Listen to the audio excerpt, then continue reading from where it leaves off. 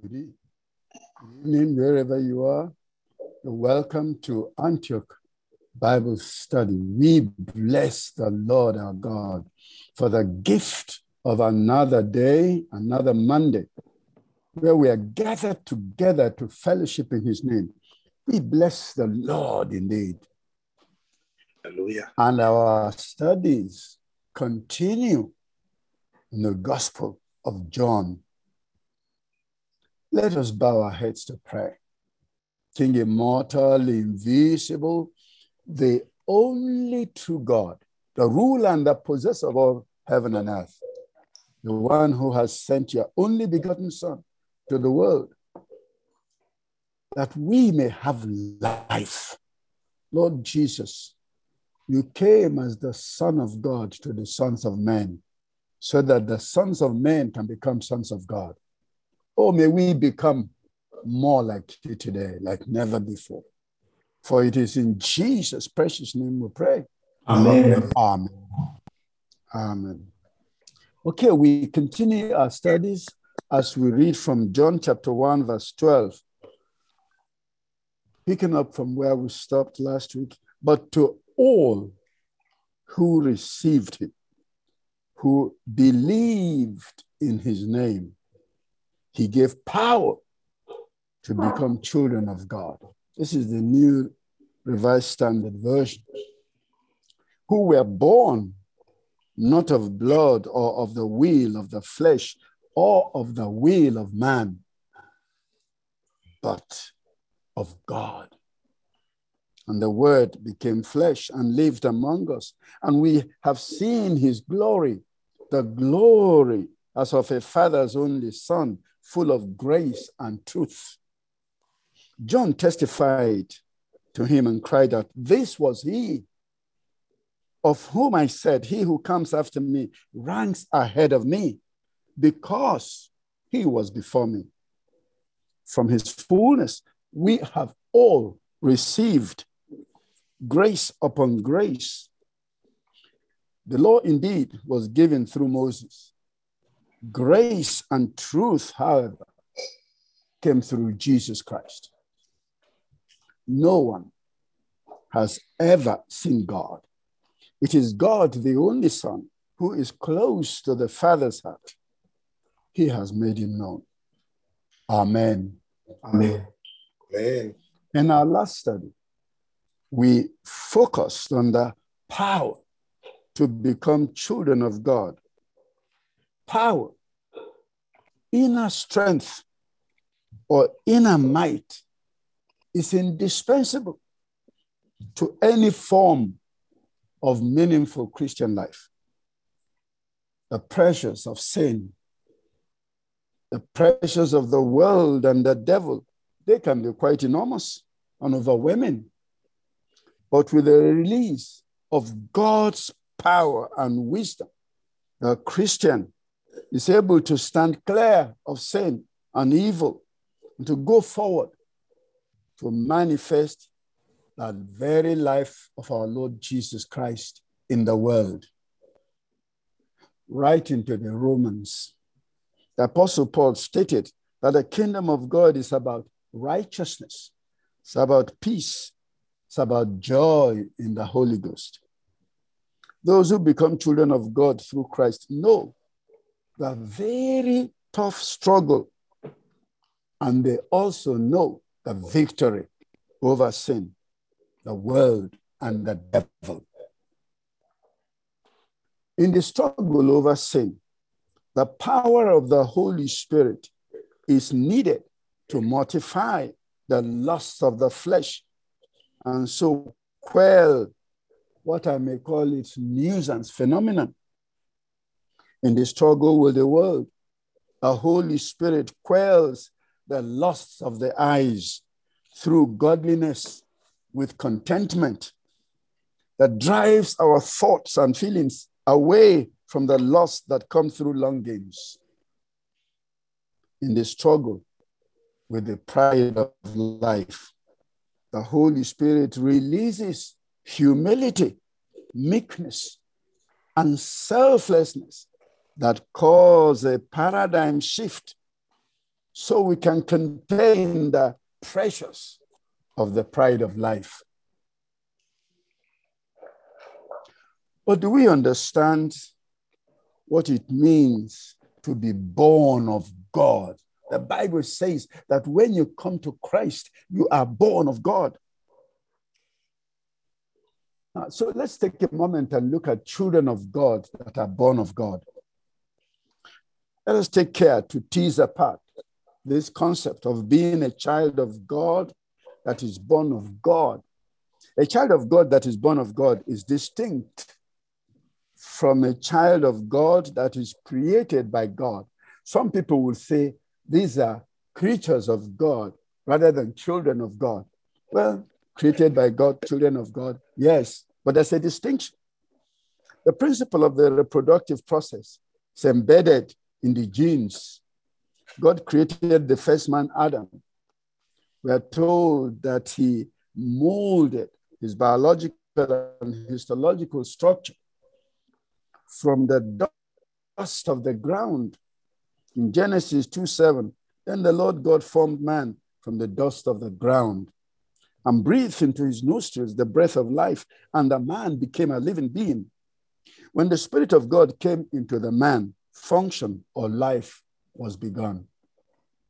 Now, through biological reproduction, Adam and Eve are being recreated in children that are born into the world. They are children of God in a physical sense, created by God. However, what our Lord Jesus came to do was to raise men and women who are born of God after they have been born biologically. And because they are born of God, they have the seed of the life of God in them. Now, the Apostle John referred to this in 1 John 3:9, where he said, whoever has been born of God does not sin, because he has been born of God. Some translations say, whoever is born of God cannot make a habit of sin because he's born of God, because the seed of God is in him. Children of God have the life of God in them, here called the seed. This is a revelation of the divinity and humanity in Christ, prophesied by Isaiah when he said in Isaiah chapter 9, verse 6, unto us a child is born, a son is given to us, and he will be our ruler. He will be called Wonderful Counselor, Mighty God, Eternal Father, Prince of Peace. When our Lord Jesus declared in John 14:20, on that day, you will realize that I am in my Father, and you are in me, and I am in you. He was referring to the depth and the complexity of this new life in Christ. When we are born of God, we are in Christ, and Christ is in us. And through Christ, we have become one with God. It's an amazing concept. Everybody needs to stop and say, what does it mean to me in my daily life that I'm born of God, that I have been made one with God through Christ? What does it mean? What should it mean in my life daily? What should it mean to my understanding of who I have become and the powers and authorities that have been bequeathed to me? It is a meditation that everybody must undertake so that you and I can enter, no matter who we are, we can enter into the reality of sonship. Everyone who is born again must know that this relationship has awesome significance, particularly in the exercise of spiritual authority. Those who know who they have become in Christ exercise the full authority of their positions in Christ. And nobody who is born of God through Christ should live their lives in ignorance of this. When our Lord Jesus said in Matthew 28, verses 18 to 20, Jesus said to them, all authority in heaven and on earth has been given to me. Therefore, go and make disciples of all nations, baptizing them in the name of the Father and of the Son and of the Holy Spirit, and teaching them to obey everything I have commanded you. And surely I am with you always to the very end of the age. Some may not understand that he was speaking of the authority we are called to wield in the world as a result of being born of God through Christ. Now, let us stop for a moment and think of it. I am in Christ as Christ is in me. Because I am born of God, I have become one with Christ and called to conform into his image daily. This is the challenge. And that's why I say to every believer, stop seeking the goal of your life. Every Christian has one goal. You can have different callings. You and I can have different callings, okay? We have different callings, but we have one goal. And that goal is to be conformed into the image of Christ. Now, if I'm a lawyer, the experiences and the challenges I am going through in my profession, in my calling, in my work, they are there to enable me to be conformed into the image of Christ, so that I will become a lawyer or a doctor or an engineer or an accountant or a politician that is conformed to the image of Christ. So wherever I find myself in the pursuit of my calling, I am fully and practically representing Christ there.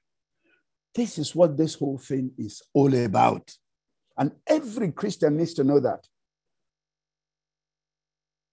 For those God foreknew, the Bible says, he also predestined to be conformed to the likeness of his Son, that Jesus might be the firstborn among many brothers. And those he predestined, he also called. Those he called, he also justified. Those he justified, he also glorified. Now, just like God Almighty took of the Spirit that was on Moses to put on the elders, so he has taken of the Spirit that rested on Christ at his baptism to put upon us and in us. Let's take a look at that scripture in Numbers 11:25.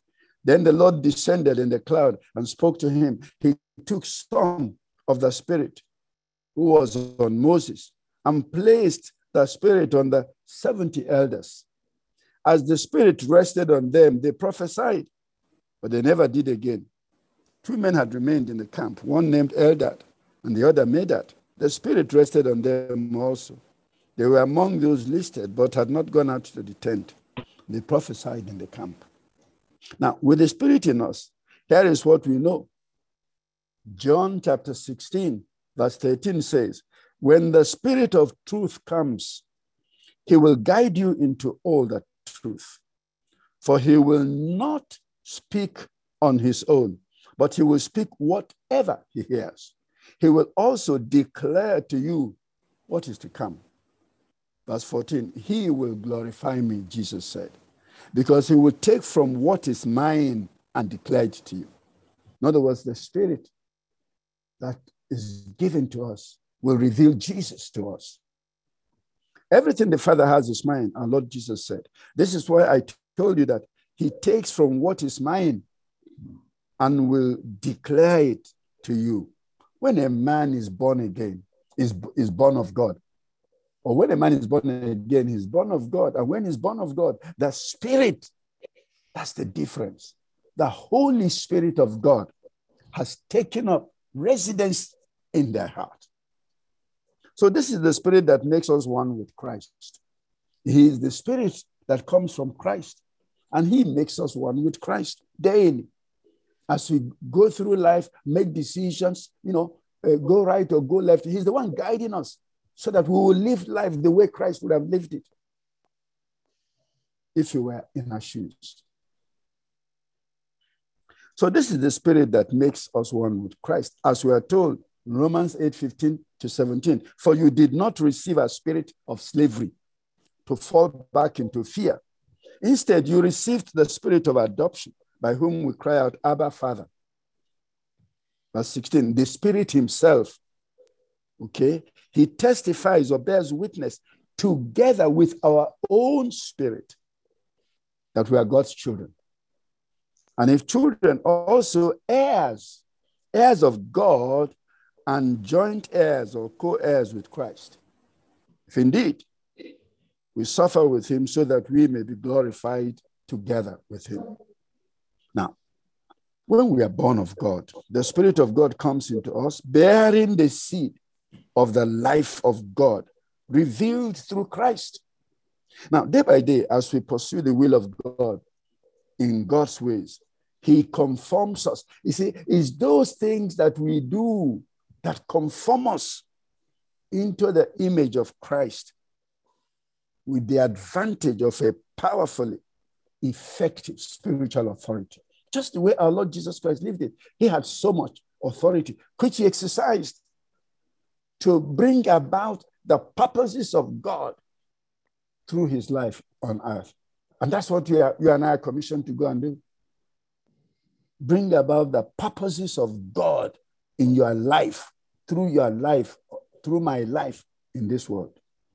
Now, when we actualize this peculiar relationship with deepening understanding that we are not just called into some religion, we are not just called to come to church. No, we are called into a powerfully dynamic relationship that causes us to live the life of Christ in the world. We discover that God made provision in Christ for you and I to lead the life the way Christ lived it. He did not send us here, okay? He didn't send us here to fail. No, he made provision by his Spirit so that you and I can stand up to pressure, stand up to all kinds of evil and witchcraft, stand up to all of them and win. Amen. So I can declare as a Christian that I am born of God. I must understand that. What it means is that I live the life of Christ on earth. It's not that I declare that I'm born of God and I live carnally, on the earth. No, it's a contradiction in terms, actually. It makes nonsense of my declaration. Now, this is what the Bible says in 1 John 2, from verse 3. And we can be sure that we know him if we obey his commandments. If someone claims, I know God, but doesn't obey God's commandments, that person is a liar and is not living in the truth. But those who obey God's word truly show how completely they love God. That is how we know we are living in Christ. Conclusion. Those who say they live in God should live their lives as Jesus lived it. In other words, if you and I declare to men and devils that we are born of God, then we are obligated to live our lives the way Jesus lived it. His. So those who say they live in God, those who say they're born of God, must live their lives the very same way our Lord Jesus Christ lived his own. Okay, now let us step forward and go to verse 14. And the word became flesh and lived among us. And we have seen his glory, the glory as of a father's only son, full of grace and truth. And the word became flesh. Now, this is the most important story to come out of the coming of our Lord Jesus Christ. Now, remember what we read at the beginning. Verse 1, in the beginning was the Word was with God, and the Word was God. That is it. And then in verse 14, that Word that was God in the beginning condescended and stepped into time and put on human flesh. The Word became flesh. Okay? The Word who was in the beginning with God, the Word who was God, he put on human flesh and came and lived among us. That is awesome. And you and I must discover the purpose of that incarnation. Because if we don't discover the purpose of the incarnation, then the true meaning of the incarnation is lost to us. It will just be another story in the Bible. It is important then to note that in this condescension, he did not cease to be God, no, but rather,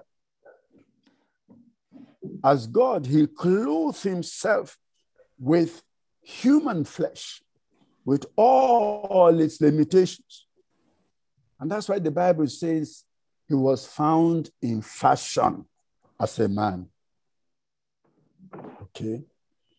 Somebody had said, because it's in Hebrews, it's in Hebrews chapter 10, that when he was coming into the world, okay, he requested and received a body. And for you and I must discover why he did that. Okay. But to what purpose then did the Son of God become the Son of Man? The answer is so that he can make sons of men to become sons of God. You see, I have spoken before about the divinity and the humanity in our creation. In Genesis chapter 1, we are told that the God Almighty said, let us make man in our own image. That is the nature of God in man. And that nature was also residential there. And it was the indwelling of the Holy Spirit. But then with the fall, everything fell apart. Okay? Men and women, therefore, who are descendants of Adam and Eve in their fall, nobody was born before the fall. Everybody was born after the fall. All the men and women, they just became sons of men only. But when Jesus came, the seed of the life of God was restored in the man. Hallelujah. Only in those who believe. And so when you say you believe, you are not making a religious declaration. No, you are not making a religious declaration. You are making a spiritual statement that you have a sense of your origin and a sense of your belonging. When the Son of God became the Son of Man, he reached down to the sons of men and lifted us up and seated us with himself in heavenly places.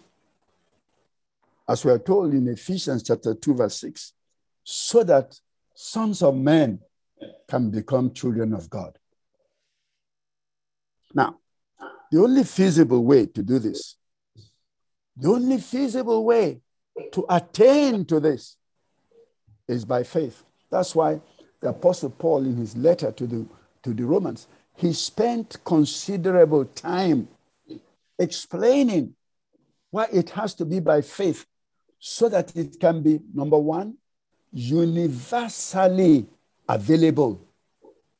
And number two, it can be universally accessible. You see, if it was not like that, then powerful people, then strong people will corner it. And then they will not allow others to enter. But because it's by faith, justification is by faith. To be made right with God is by faith. It was universally accessible and universally available. Okay? So that's why those who believe and receive the forgiveness of their sins through Christ, they are made sons of God and accepted before God as holy, unblameable, and unreprovable before God. Now, this statement, I want you, everyone under the sound of my voice, I want you to pay very special attention to it, because it's a powerful, powerful foundation in the exercise of spiritual authority, particularly in spiritual warfare. You know, when devils and all their agents are contending with you for all that God has said about you in your life, or God has provided for you in your life, you have the authority to enter into warfare, not to really fight them, but to enforce the victory of Christ. That's the amazing truth. That's the amazing truth. Okay? Nobody in church, therefore, should be ignorant of this truth. The incarnation was to make sons of men become children of God, so that they can share the same nature with God and live like the regents that we were created to be originally. That's why, you see, when you read the scriptures that said, to him that loved us, and first, in Revelations 1, 5, and 6, and first washed us from our sins in his own blood. What does that mean? He knew that there was no way in our natural state that we can ever appear before the holy God. No, the power of his holiness will consume us. And so what he did was first to wash us from our sins in his blood. And then after that, like the Bible says in the 6th verse, he made us to be kings and priests unto God, unto his God. That is it.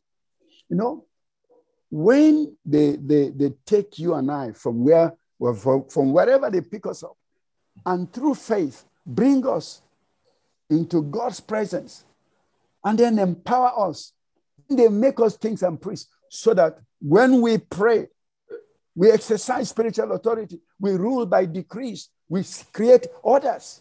And there are many people who don't know what this thing is really all about. Here is what it means. You see, when you, as a king and priest unto God, you enter into the Holy of Holies, and you find out the mind of God, then, but the same way you found it out by faith, the same way you come and decree it by faith. And do you know what happens after that?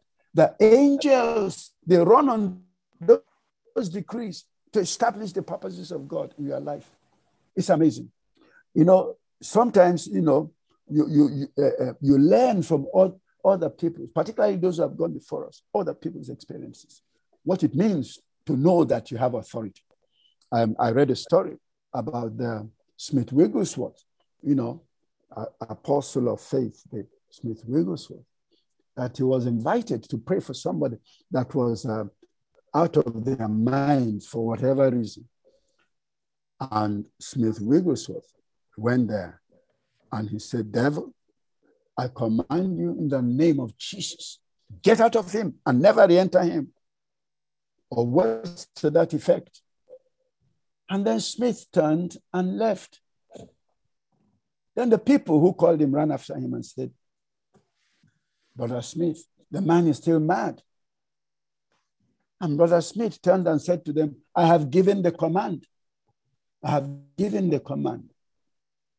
And then the next day they came to his crusade and said, Brother Smith, you know what? That man is normal now. He said, yes, I know he would be.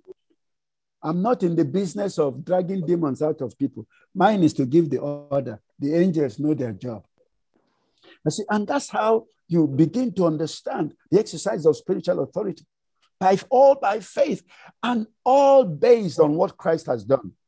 And so it is not for nothing that he made you and I holy before God, as we shall see. It is not for nothing. It is so that we can be empowered. That's why I say nobody in church should be ignorant of this truth. Incarnation was to make sons of men into sons of God, so that you and I can share the nature with God and live like regents we are created to be. We must always remember that incarnation is about the empowerment of the sons of men. Anyone who has been born of God through Christ must rise to embrace the power of God revealed through our salvation in Christ. It's amazing. It is simply amazing when you see this work. You kneel down, you sense something that is wrong, the Spirit tells you, you pray with the words quickened by the Spirit, you go to sleep. And that's all taken care of. It's amazing. You only need to experience it to believe it.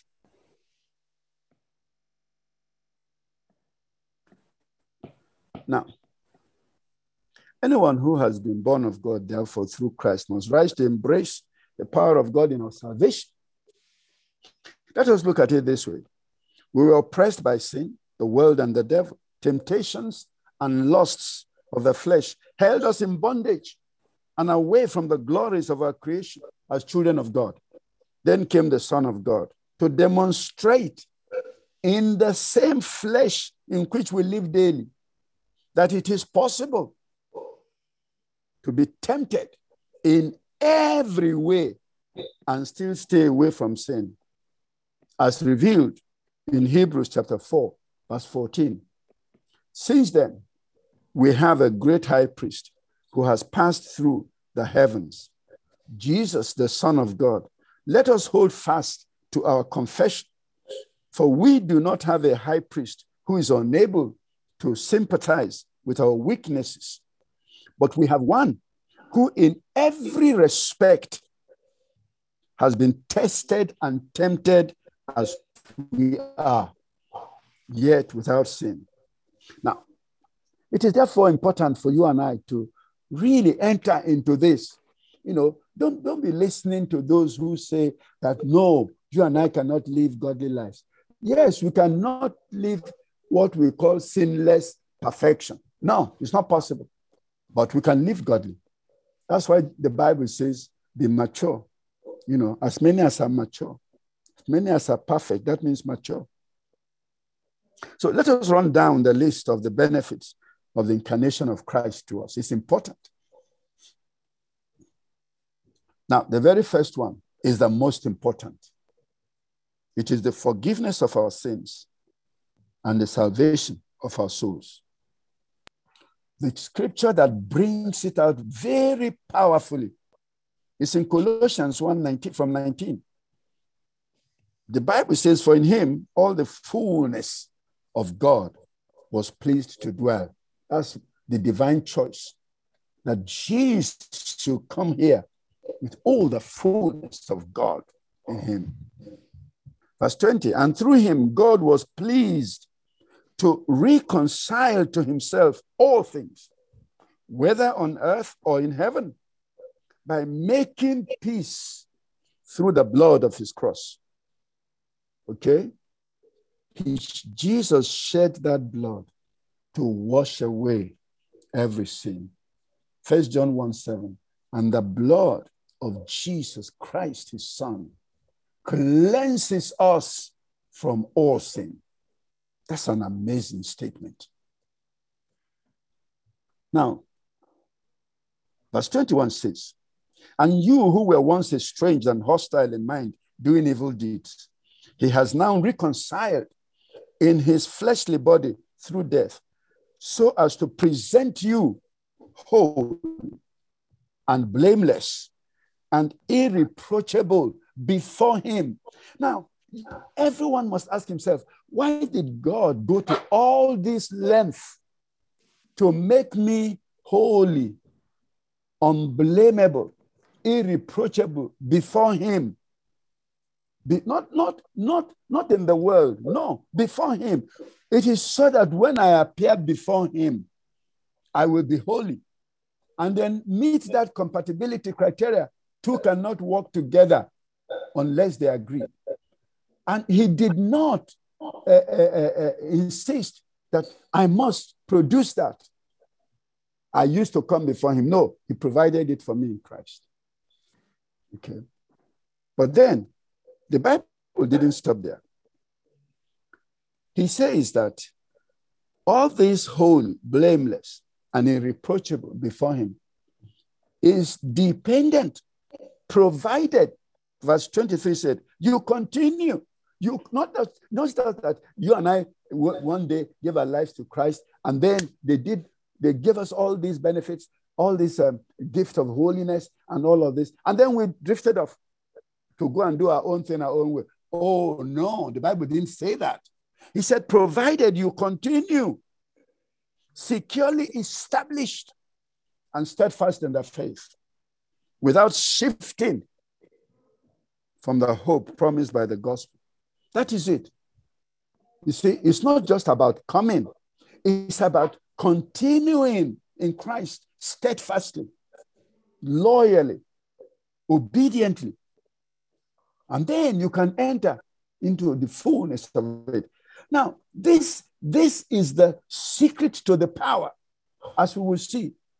That continuing is not just about what has been done for us. It is what we now continue to do after that. Now, resulting from the forgiveness of our sins then, and making us holy, unblameable, and irreprovable before God, is that great potential for the empowerment of the forgiven. You see, they didn't forgive just to let you and I alone. No, they forgave so they can empower and have men and women who represent God on the earth. That's what it's about. They didn't forgive you all your sins so that you and I can sit around and play church. No, they forgive us so that we can bring light in a world of darkness. Now, let us look at this closely in Zechariah chapter 3, verse 6. It said, then the angel told Joshua, the high priest, that the Lord Almighty has said, if you obey, if, like Shakespeare said, and as you like it, there's more virtue in if contingent, consequent to, as a result of, if you obey my laws. You see, everybody should know the power of that if. If you obey my laws and perform the duties I've assigned you, then you will continue to be in charge of my temple and its courts, okay? Authority. And I will hear, this is it, I will hear your prayers, just as I hear the prayers of the angels who are in my presence. Now, the angel was saying to Joshua, because Joshua was cleaned out, by sovereign grace. The Bible said the man was filthy. But then he said, I reject all the accusations. I clean you up. I change your clothing. I put a new headgear meter for you so that you're completely cleansed from head to toe. But then the angel called him aside and said, the purpose of all of this is that God wants to empower you, but you must continue.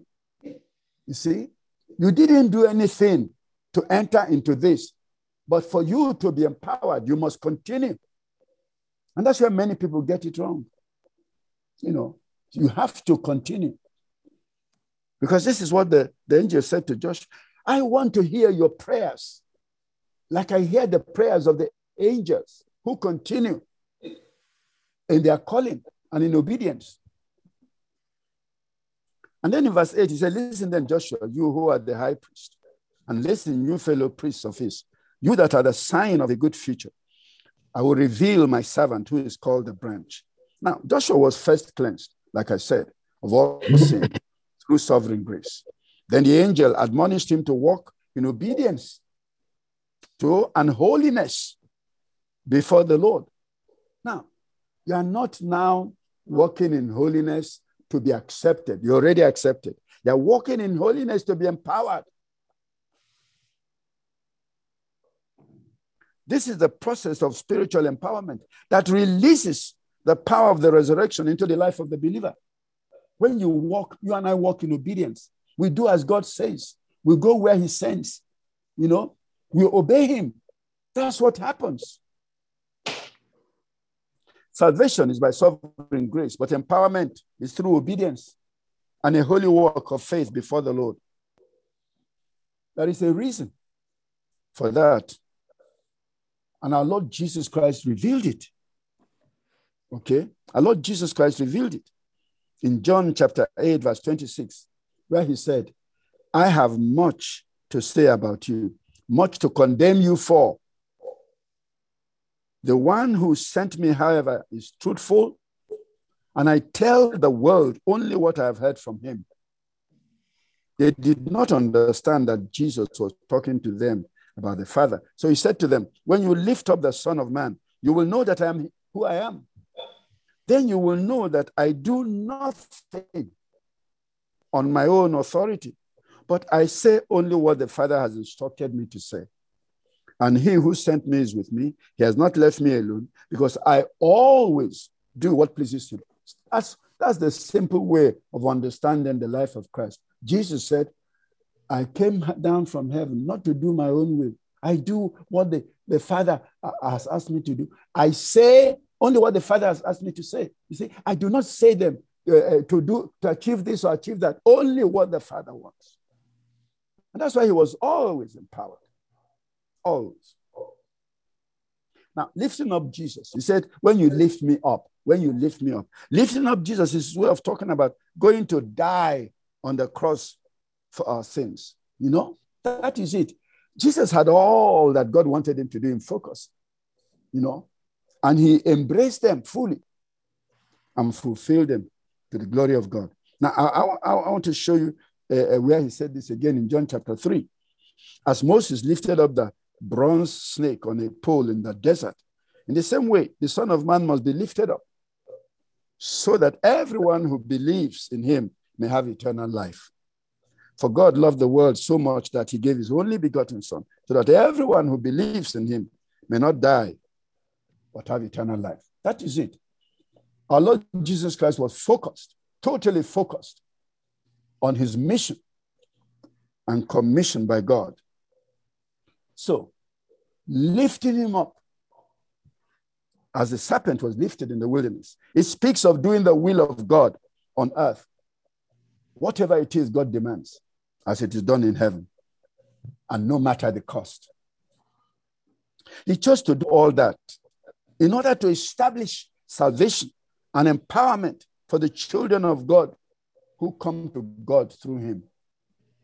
This is why the Apostle Paul, having looked at it thoroughly, came up with this to the Philippian church. Let this mind be in you, which was also in Christ Jesus, who being in the form of God, did not consider it robbery to be equal with God, but made himself. He made himself. I love that statement. God didn't make him. The world didn't make him. Circumstances didn't make him. By choice, he made himself of no reputation, taking the form of the bondservant and coming in the likeness of men, and being found in appearance as a man, he humbled himself, and he became obedient to the point of death, even the death of the cross. In verse 9, therefore, God also has highly exalted him and given him the name which is above every name, that at the name of Jesus every knee should bow, of those in heaven and of those on earth and of those under the earth, that every tongue should confess that Jesus Christ is Lord, to the glory of the Father. Now, the coming of the Holy Spirit, according to his promise, is to seal the route to our empowerment. From the moment he indwells us, he becomes the power source within us, just as our Lord Jesus promised in John 14:15. If you love me, keep my commandments, and I will pray the Father, and he will give you another helper, that he may abide with you forever, the Spirit of truth, whom the world cannot receive, because it neither sees him nor knows him. But you know him, for he dwells with you and will be in you. I will not leave you orphans. I will come to you. So the Holy Spirit came to replace the physical presence of Jesus for the apostles and for us. It is for this reason, therefore, that those who come to Christ taste and are tasting what the Bible calls the powers of the age to come. They're tasting it now, as revealed in Hebrews chapter 6, verse 4. The Bible says, for it is impossible for those who were once enlightened. They have tasted the heavenly gift and have become partakers of the Holy Spirit. And they have tasted the good word of God. They have tasted the powers of the age to come. They fall away to renew them again to repentance. In other words, if you have truly experienced Christianity and you backslide and you never came back, the Bible says that you are putting the Son of God to an open shame. And the only thing that is left for you is judgment. Now, so let us go very quickly. Let us know that believers in Christ have experienced and are experiencing these four things. Okay, they have been enlightened, number one, by the truth as it is in Christ. Number two, that light we read earlier is the very life of Christ. See, in him was life, and that life was the light of men. Okay? They have also tasted the heavenly gift of salvation of their souls. You know, it's amazing. You know, I say to people, you know, the day I gave my life to Christ, the Holy Spirit just said to me, go and write your name down. That's where you belong. And I went back to that hall, wrote my name down, and then that's it. I started having revelations, you know, immediately after, where Jesus himself, you know, said to me in a dream, it is I, be not afraid. You know, I mean, what does a man do to deserve such a thing? Nothing. This is the awesomeness of the grace of God. So they have tested the heavenly gift of salvation of their souls. Number three, they have experienced the indwelling presence of the Holy Spirit. You know, the indwelling presence of the Holy Spirit is such an awesome experience, particularly if you have the privilege of the communion of the Holy Spirit. You hold dialogue with him, and he can unveil the mind of God to you in various situations and circumstances. You may not have the time to share testimonies about this, but it's an awesome experience, you know, when the Holy Spirit is actually telling you what to do. And then finally, they have tasted the good word of God, who is our Lord Jesus Christ himself as Lord and Savior. And then the fifth one, they have tasted the powers of the age to come. Now, what exactly is the powers of the age to come? This is the power of the millennial reign of Christ. You know, the Bible says, at the name of Jesus, every knee shall bow. But we know that not every knee is bowing now. But in the millennium, the Bible says he will rule the world with a rod of iron. There will be enforcement.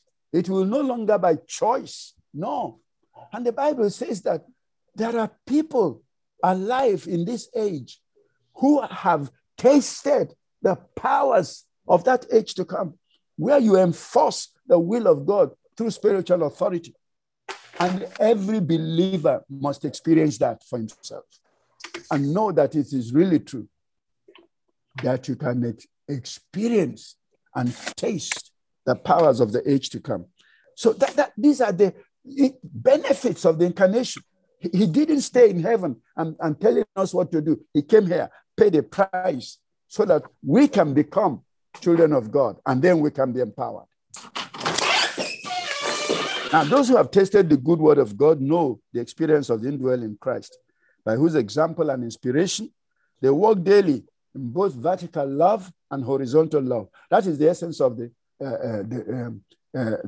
indwelling presence of Christ. You walk in vertical love, you love God with all your heart, and that translates in your life and my life to obedience. We do as God says.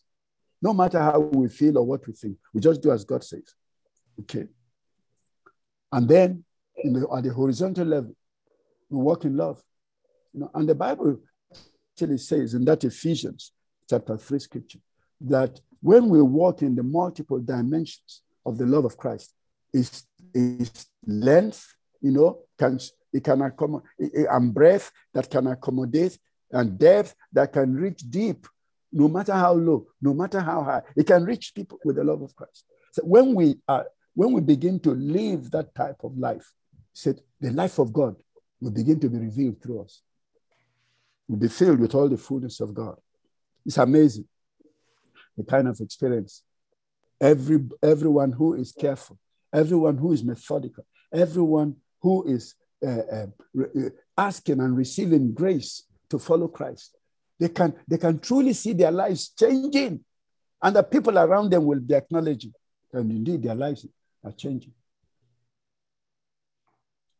So let us note, when we walk in love like Christ, that we are progressively being filled with the fullness of God. And this is the reason why the Word became flesh and came to live among us. And this is why the Son of God became the Son of Man, so that sons of men could become children of God. Now, very briefly, as we close, we'll get into this a lot more. Incarnation and the glory. We must note that the incarnation was the harbinger of terrestrial glory. Okay? First, we had to behold the glory of what nature. It is revealed in John 1:14, and the Word became flesh and dwelt among us, and we beheld the glory of God in his life, the glory as of the only begotten Son of God. And this glory, remember, our Lord Jesus bequeathed to the church in John 17:20. I do not pray for these alone, but also for those who will believe in me through their word, that they may be one. As you, Father, are in me and I am in you, that they also may be one in us, that the world may believe that you sent me. Now, verse 23, and the glory, verse 22, and the glory which you gave me, I have given them, that they may be one just as we are one. I in them and you in me, that they may be made perfect in one, that the world may know that you have sent me and have loved them same way you love me. So let us halt here meanwhile, but let everyone know that it's a vision, it's an ambition, it's a desire, it's a burning desire to live the life of Christ. And so share, experience, be part of the power of the indwelling Holy Spirit. And Amen. Use that power to bring glory to God in your life. In your life. You see, the work is enormous. Nobody can do their own and do your own. And that's why everybody needs to know about it. So that wherever you are, you will be exercising spiritual authority to the glory of God. Amen. Amen. Thank you so much, Doctor. We have quite a few questions. The first one, someone wants you to go back to your reference in Numbers. It says, clarify what it means that God took some of the Spirit on Moses and put it on the 70 elders. Oh, that's exactly what he said. You know, it may be communication issues, but what it means is that Moses and those elders are going to minister under the same anointing, under the same wisdom, under the same insight. That's what it means. So when they are judging, it's like Moses is judging because it's the same spirit. That's really what it means. You couldn't read more than that into it. So Doctor, is it symbolic that God says he took from Moses and put on them? Couldn't he have filled them? I think the allusion is, couldn't he have filled them as well? I'm telling you that is the person writing it. That's what he's telling you what happened, and he's trying to make you and I understand it. That is the same spirit that was on Moses that was put on the elders. That's all. Don't read more than that into it. Thank you, sir. The second question is, in practical terms, how does our life announce that we are his and not just deeply religious churchgoers? Oh, it's everything begins to be revealed, you know, in the way you conduct your own affairs. You see, a young lady said that they've been telling me that when they go to this office, they collect bribes for this, collect bribes for this. So she said she knelt down and prayed the Lord, I'm not going to give anybody anything. And she went through the same experience. She didn't give anybody anything. And she got what everybody was getting. And see, when you hear such a story and you're going to the same office, you get inspired. You know, so, The God they're serving is not different from the one they're serving. If such favor, such a can be granted them, then it can be granted me too. And then you go there, you pray, you speak, you take authority over all corrupt spirits, and favor comes to you. And you realize, this is really true. This is really working. You know. Very good. Thank you, sir. The next question is, sir, please throw more light on the portion of scripture that says, Jesus of Nazareth, a man approved of God. I think that's Acts 2:22. Yes, I recognize. Then it says, we need more clarity because Jesus was God as man. Why and how did he need the approval? You know, when scripture says, you see, Jesus of Nazareth approved of God. Yes, because he didn't live his life here as God. You see, that is because if he lived his life here as God, you and I are not God. You know, so he we'll lived not be his able to follow life here. his example. Yes, we are following his example. He lived his life here as a man. And that's why he was tempted, you know. So when he was being nailed on the cross and he said, Father, forgive them, for they don't know what they're doing. He was teaching us forgiveness, even in the face of injustice. You know, he lived his life here as a man. So it wasn't that, you know, like some people, in fact, it got to a point where some people, because they kept looking at his life, they felt that his body couldn't have been real body. You know, those are some of the, what did Gnostics. they call them now? Gnostics. Yes, Gnostics, but heresies that occurred in the past because they couldn't imagine. But the whole idea of asking us to follow in his footsteps is because he lived his life here as a man, as a human being. And so when we study his life carefully, and one of the things that came to me powerfully as an individual is that John 5:19 that says the Son can do nothing of his own self except what he sees the Father do. There is no magic to it. If you and I have to pray to God to guide us in everything, Lord, unless you guide me and lead me, I will not go anywhere. So you see, by the time you get to that point in your life, things begin to straighten out. In fact, I tell people that when you put your life in the will of God in every area, you find that things are working together better because they're all under the same control. You know, instead of going to, like you say in Lagos, going to Ikeja and find that you need to pick up something in Badagry. No, they say that thing you're looking for in Ikeja, go and get it in Aja. And then when they say, oh, you need to go to Badagry, you are headed in the same direction. In other words, your life is not torn here and there and there and there. No, once that starts happening, you have to go and check those controls, you know, because you see, our Lord Jesus Christ moved like that, you know, he moved like that, always. They say, go to Jerusalem. He said, the Jews want to kill me. The Jews don't want to kill you, okay? So I can go to Jerusalem anytime I like. Heaven has to signal me that it's okay. So he lived a life that is reproducible. That's what the Bible is saying. Thank you, sir.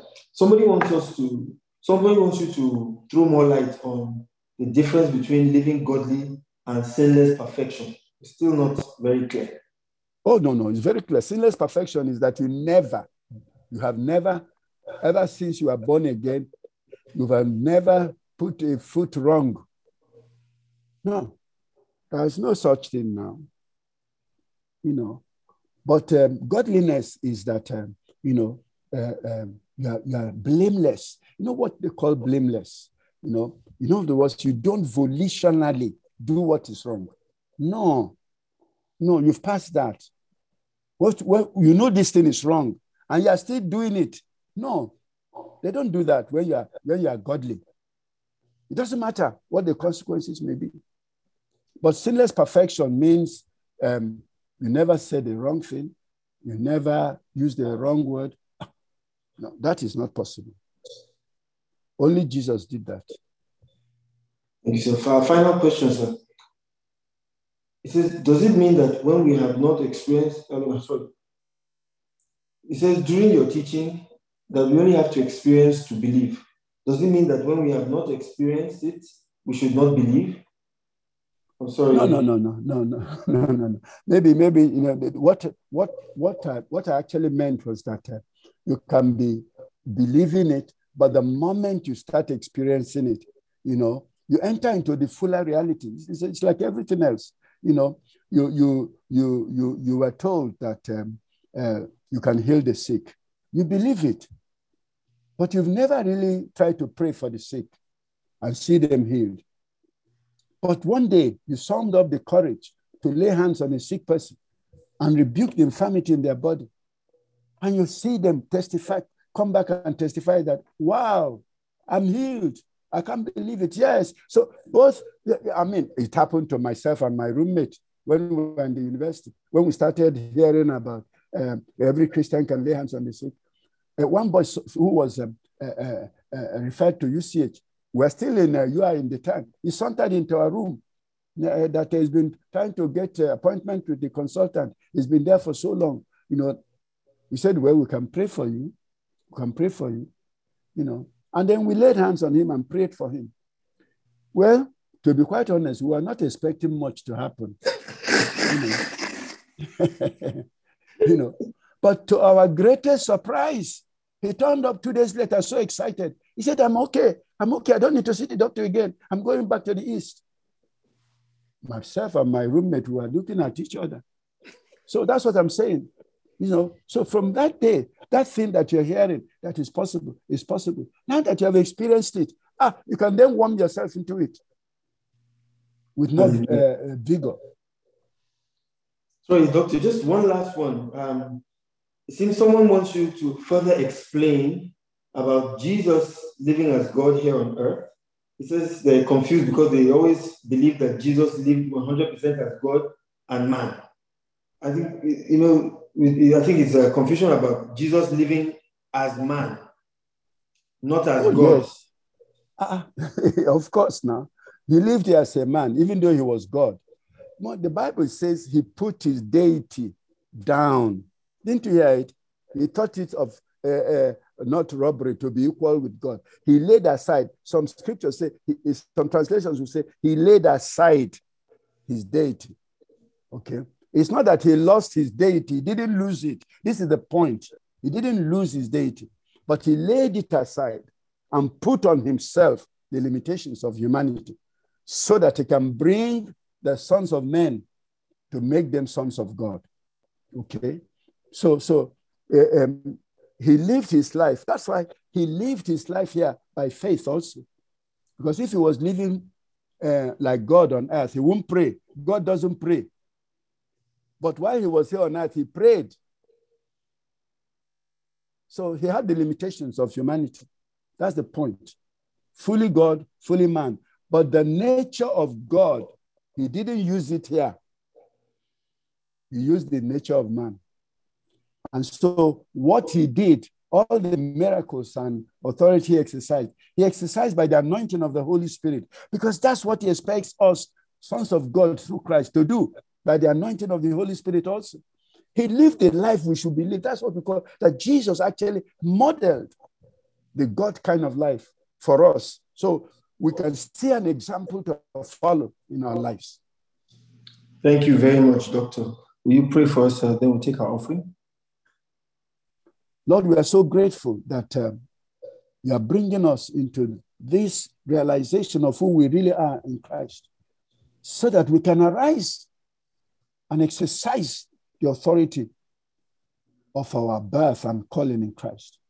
Oh, Jesus, please help every single one under the sound of my voice to enter into this, that there will be a rising from this place, men and women who are empowered and who are seeing God being glorified in their lives, who are no longer intimidated by the devil and the world, but Lord, are standing strong and firm in what you did on the cross of Calvary. We thank you, O Lord our God. We give you praise, for you will turn sons of men into children of God through all this. For it is in Jesus' powerful name we have prayed. Amen. Pastor OK, please take the offering. Hello. Let somebody praise the Lord. Hallelujah. Hallelujah. Well, I think, like we say, offering time is blessing time. I hope as we bring our offerings, we'll bring our offerings with thanksgiving, with joy, and the opportunity we've had to learn at the feet of Jesus. Like I always like to remind us, this is a privilege. If you think about the number of people here compared to the number that could be here, then you realize that like it's actually a privilege to be part of this teaching and part of this gathering. Let us pray. Please remember that in giving our offerings, we're giving online to the accounts that are displayed on the screen. We give to Careless account, or we give to the Worldwide Life Link account with Fidelity. On behalf of Careless, the offering account is 508-005-0643 for offering. And the project account is 508-009-9709 for the project. That's if you want to support this ministry as a project, or if you want to support the CSR, which means that the giving of the ministry, helping the needy and defending the weak, then you give to 401-144-5486, which is also a Fidelity account. I'm sure we all see the account numbers. For those that are giving internationally or outside Nigeria, I'm sure on the chat box you will see the account details to use. Let us pray. In Jesus' name, amen. Father, we just want to say thank you for this opportunity to gather again. We never take it for granted. We want to bless your holy name and worship you. Thank for what you're doing in our individual lives. Thank for reminding us again that this Christian life that the normal Christian life is an extraordinary life. That we'll have an incredible opportunity to live a life that will be filled with your glory, with your presence, with the Holy Spirit, and to go there and just make an impact on our world. Please help us individually, for this is the essence of what we're learning.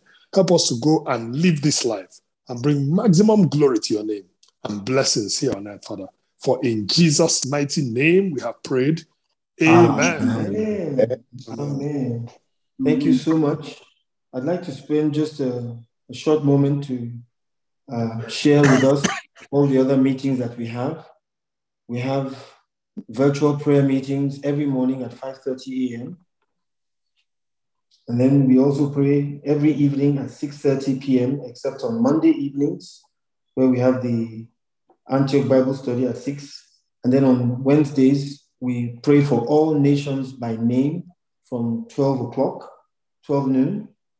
And then on Saturdays, we meet at the KLS Center for the worship experience from 8 a.m.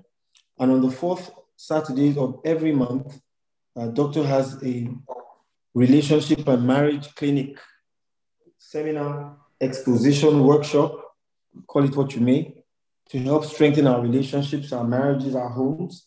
Please join us for any of these meetings. Now we're going to go into a time of prayer. It'll last about an hour. We'll first start with the global worship.